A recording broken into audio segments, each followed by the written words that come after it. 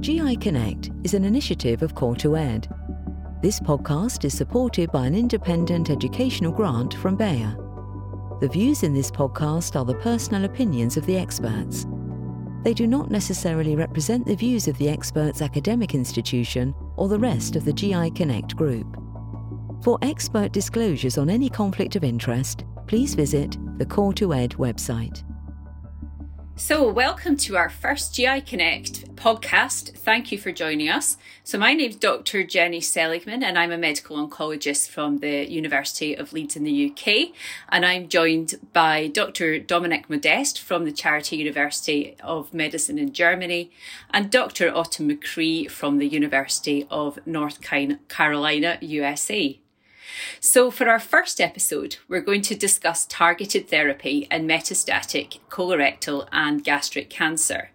Firstly, I'll just do a quick plug for our other episodes. So in our second episode, we're going to be discussing immunotherapy approaches in advanced colorectal and gastric cancer. And in our third episode, we're going to discuss future important developments. So back to episode 1, targeted therapies. So I think we're all familiar with EGFR monoclonal antibodies and VEGF inhibitors, and they form part of our standard practice. And we've spent the past 10 to 15 years refining our patient populations and our chemotherapy backbones. So for this episode, I think we're going to discuss more novel targeted approaches in both colorectal and gastric cancers. So let me get to my first question. What are the most practice-changing drug targets in colorectal cancer? Dominic, I don't know if you want to take that first. Thank you, Jenny. I'm happy to take that one. Of course, I think given the last years, with the exception of MSI and KRAS that we will cover in the following episodes, I think HER2 targeting is something that we have been dealing with every year in terms of small cohorts that were all, in fact, pointing to the decision that this target will arise, will be developed, further drugs are implemented. So I think this is something that we will definitely take into focus for the next years. And I think the other one is BRAF that we have been testing with minor consequences for many patients for many years, and where we have come to, I think, the situation where we kind of tailor treatment decisions from first to second line based on that biomarker. So I think both are not new in oncology, but both emerge in colorectal cancer. So I agree. I think, the BRAF data is certainly a bit more solidified in its role in the second line of these patients. I think the data that was presented at ASCO 2020 and then, ASCO GI of 2021 really show that from both a efficacy standpoint and a quality of life perspective, these patients do better with targeted therapy compared to chemotherapy. I think the lingering question is, what should we do for these people in the first line setting? Are the targeted therapies going to play a role there? We're still waiting for the data from clinical trials, but, are most people still using chemotherapy in the first line? I think for my patients, I tend to still use triplet therapy for my robust patients, with FOLFOXIRI. But I think that's where the question has not been answered is, where will these drugs play a role in the first line setting? Yeah, I think the curious thing for BRAF is that the thing that we thought we had understood, meaning FOLFOXIRI for everyone who can stand, has now been a bit of put into doubt with the meta-analysis of the 5 trials that compared triplet to doublet chemotherapy that was published by the Gono Group last year.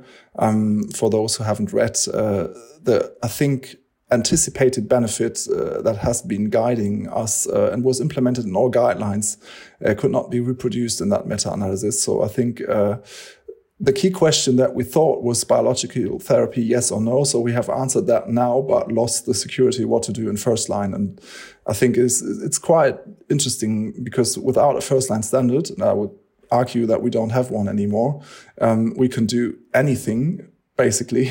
We could even discuss if BRAF testing in first line has a big impact on treatment decision. I would still say yes, but less than a year ago.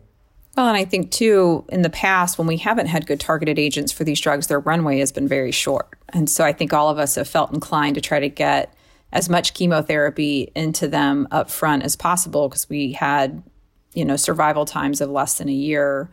I think now if we're going to be able to extend their runway with targeted therapies and we have a little bit more time to think strategically about how to sequence these drugs, then we may not have to use such a heavy hitter as FOLFOXIRI in the first-line setting, which, I think for some of these patients is just not an option if they're not robust enough to tolerate that. So what kind of first-line options do you think there would be? Do you think we'll start to incorporate the targeted agents alongside chemotherapy? Do you think there's a role for the triplet drug targeted agent in the first line? Well, that's difficult questions. I think combination of chemo and biological therapy is what we all hope for because the data of biological therapy alone in first line, as presented by the ANCHOR study, were not convincing enough, I think, for the future to stimulate a phase 3 design. So I think the trials we await is chemo plus minus biological therapy in the first line setting. So I think that's the biggest hope. It's speculation to say whether it works. I guess it works. I hope it works, but I don't know. And for triplet and doublet, I would just say treat patients for objectives beyond BRAF. I mean, if you have a fit and maybe potentially resectable patient who is young and doesn't have an EGFR sensitive tumor, so it's not BRAF wild type, and left-sided, I think the question of triplet is, I think, to anyway in the room. So you have to take that decision anyway. And I think just group the BRAF alongside those that are not candidates for doublet plus EGFR, and for all of these, I think it's chemo as much as necessary to reach clinical objectives, plus minus bevacizumab. And I think, fortunately, the trials have been planned and the trials are ongoing. And so this story seems to be a little bit further developed in terms of how we're supposed to sequence these drugs. I think the story is a little bit more underdeveloped for the HER2 in colon, just because the studies that we have typically have been single-arm phase 2 studies, but I still feel like this is becoming a story that's promising enough that, testing for HER2 in colon cancer, colorectal cancer should be considered standard of care. I totally agree. I think with HER2, we are, experiencing exactly the same as with BRAF. We're getting a phase 2 trial each year that is convincing in itself, that doesn't give the big breakthrough, like phase 3 efficacy confirmation that we need to really implement that. But I think the evidence that is summing up over the years with the Heracles trial and the Heracles 2 trial and the MyPathway data. I mean, there's so many data now we're having on HER2. They're all small, but they're totally consistent. So I think we're really nearing the point where this breakthrough phase 3 will take place, and then we will have exactly the same. We're just a few years behind in the development, but it's exactly the same as with BRAF. I mean, we have been, writing proposals for BRAF studies, all of us, for many years, knowing that BRAF inhibition in combination with EGFR somehow works, until a company just did it. And that was, the major problem that we had. Not that we had not an idea on how to treat these patients. It was just the big phase 3 data that were missing for so many years. I think what's really interesting with the HER2 story is just with how many different drugs have been developed to target this therapy. So, we all are familiar with the HER2 monoclonal antibody or trastuzumab, but when you look at all of these different studies, there's some that use small molecules. There's some that target the internal receptor. There's some that target the external receptor. I think the Destiny trial that was presented at ASCO 2020, was the first trial to use an antibody drug conjugate. And we now have an approval for that drug, at least in the United States, for gastric cancer. I think when you look at the PFS times of the Destiny study and even some of the other phase 2 studies that Dominic mentioned, I think it's hard not to get excited about these, even though it's a small population of patients. They're certainly outperforming what would be considered standard therapies in the general refractory colorectal cancer population. So I think this will be a really fun story to watch develop. And I suspect at some point this will be considered a standard approach for HER2 amplified colorectal cancer. Sure, great. So just to ask the same question, but in gastric cancer, what do you think are the most practice-changing drug targets? I think that trastuzumab deruxtecan, just to say this really complicated name of the drug, is something that, at least for HER2 gastric cancer, is really promising. And I think even in patients that were HER2 refractory, has an efficacy that I think is quite impressive. So at least for this small subgroup of HER2 positive gastric cancers, that opens up a new treatment option that we have already approved by the FDA, not by the EMA. I think it's very speculative to talk about whether this will happen or under which precondition and trial. But I think there's something arising that is really interesting for gastric cancer, already available in Northern America. And the drug is also, I think, interesting in even in lung cancer and colon cancer and I think bile duct cancers, breast cancer. So that's appears a strong option of treatment for HER2-driven tumors. I think for gastric cancer, it's quite a step forward. I agree. I think really the big story for gastric cancer has been immunotherapy, and we're going to cover that a bit more extensively in episode 2. I think there was some also interesting data from GI ASCO of 2021 that looked at FGFR as a potential target in gastric cancer. And I think the FIGHT study was certainly interesting enough that I think that story will continue to develop. And, I think that sort of lends the question of, well, how do we miss all, how do we catch all of these potential targets in these patients? Gone are the days where we're just testing, say, RAS-RAF status for colon or HER2 status for gastric cancer, which at least in my career, I can remember a time when that's all we did. I think now there's more of a push to get more comprehensive molecular profiling on these patients. Yeah, so I think that's a really good point, with the amount of agents emerging. So what molecular testing should be the standard of care? So let's start with colon cancer. And I'm going to put it even further. At what point do you think the testing should be done in the patient pathway? A tricky one, because we all know that we have a lot of ideas with that. But not all the answers. So for metastatic colorectal cancer upfront, I would say RAS testing, including KRAS, NRAS, exon 2 to 4, BRAF testing, MSI high testing, and HER2 testing would be, I think, the minimal approach for the future. We could argue whether NTRK fusions and other very rare molecular alterations should be tested. That leads to the question, should we do an extended panel for anyone? And my personal opinion is yes, but these are the most frequent targets.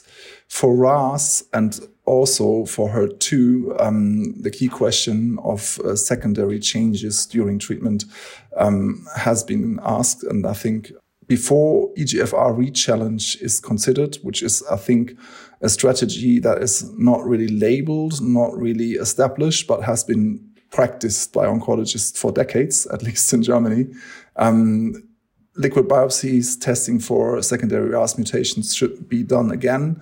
And of course, in patients that have been treated with EGFR antibodies, secondary resistance mediated by HER2 is something that has been described in the literature quite a few times. So it might make sense to have a second HER2 testing in refractory patients from third line or beyond. That is my personal opinion. Yeah, I've really struggled with this. I would say, for better or worse, the paradigm, at least in the United States, with most academic oncology institutions, and I would argue in a lot of our community practices as well, is, much broader platforms are being used to get a lot of data on these patients. And so for most of us, we're using a commercial assay, whether, that collects hundreds of genes, both DNA sequencing, RNA expression. And I think we do have some retrospective and even some prospective data with the iPredict study that if you can find patients who you can match a drug to, they do seem to have better survival. I think, for someone who dabbles quite a bit in the phase 1 setting, we've kind of struggled with whether using a drug that targets one particular aberration in a patient's tumor is going to be a successful approach unless that tumor is just very addicted to that one particular pathway.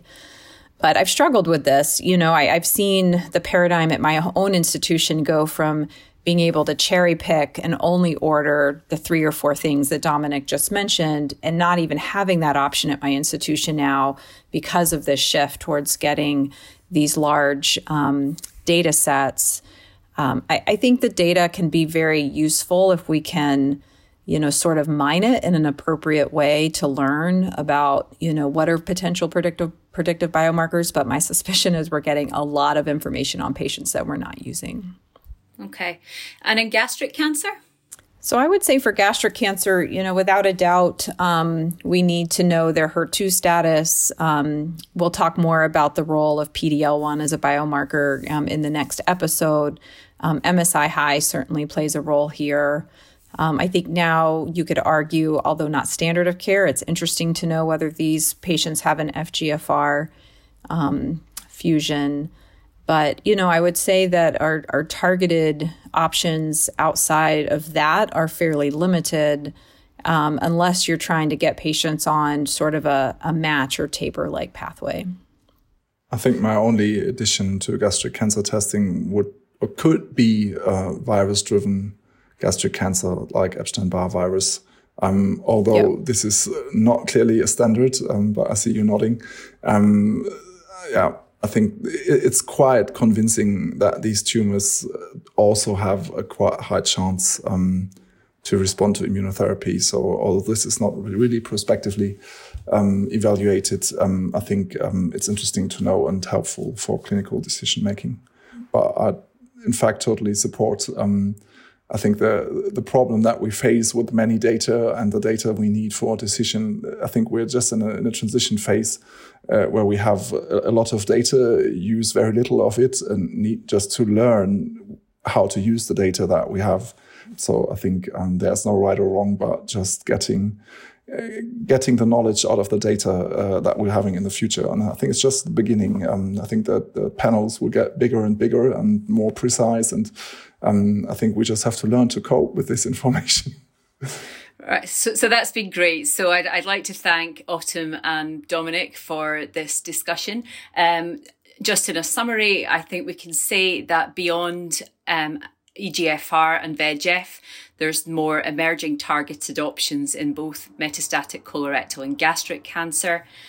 In BRAF and colorectal cancer, there's now an effective treatment option, and next steps will be looking to see how we integrate targeted treatment into the first line. With HER2, this is certainly showing a consistent picture in colorectal cancer, but it's perhaps not quite into the mainstream yet, with exciting new developments in gastric cancer. Molecular testing, obviously with more targeted agents, we need to do more testing.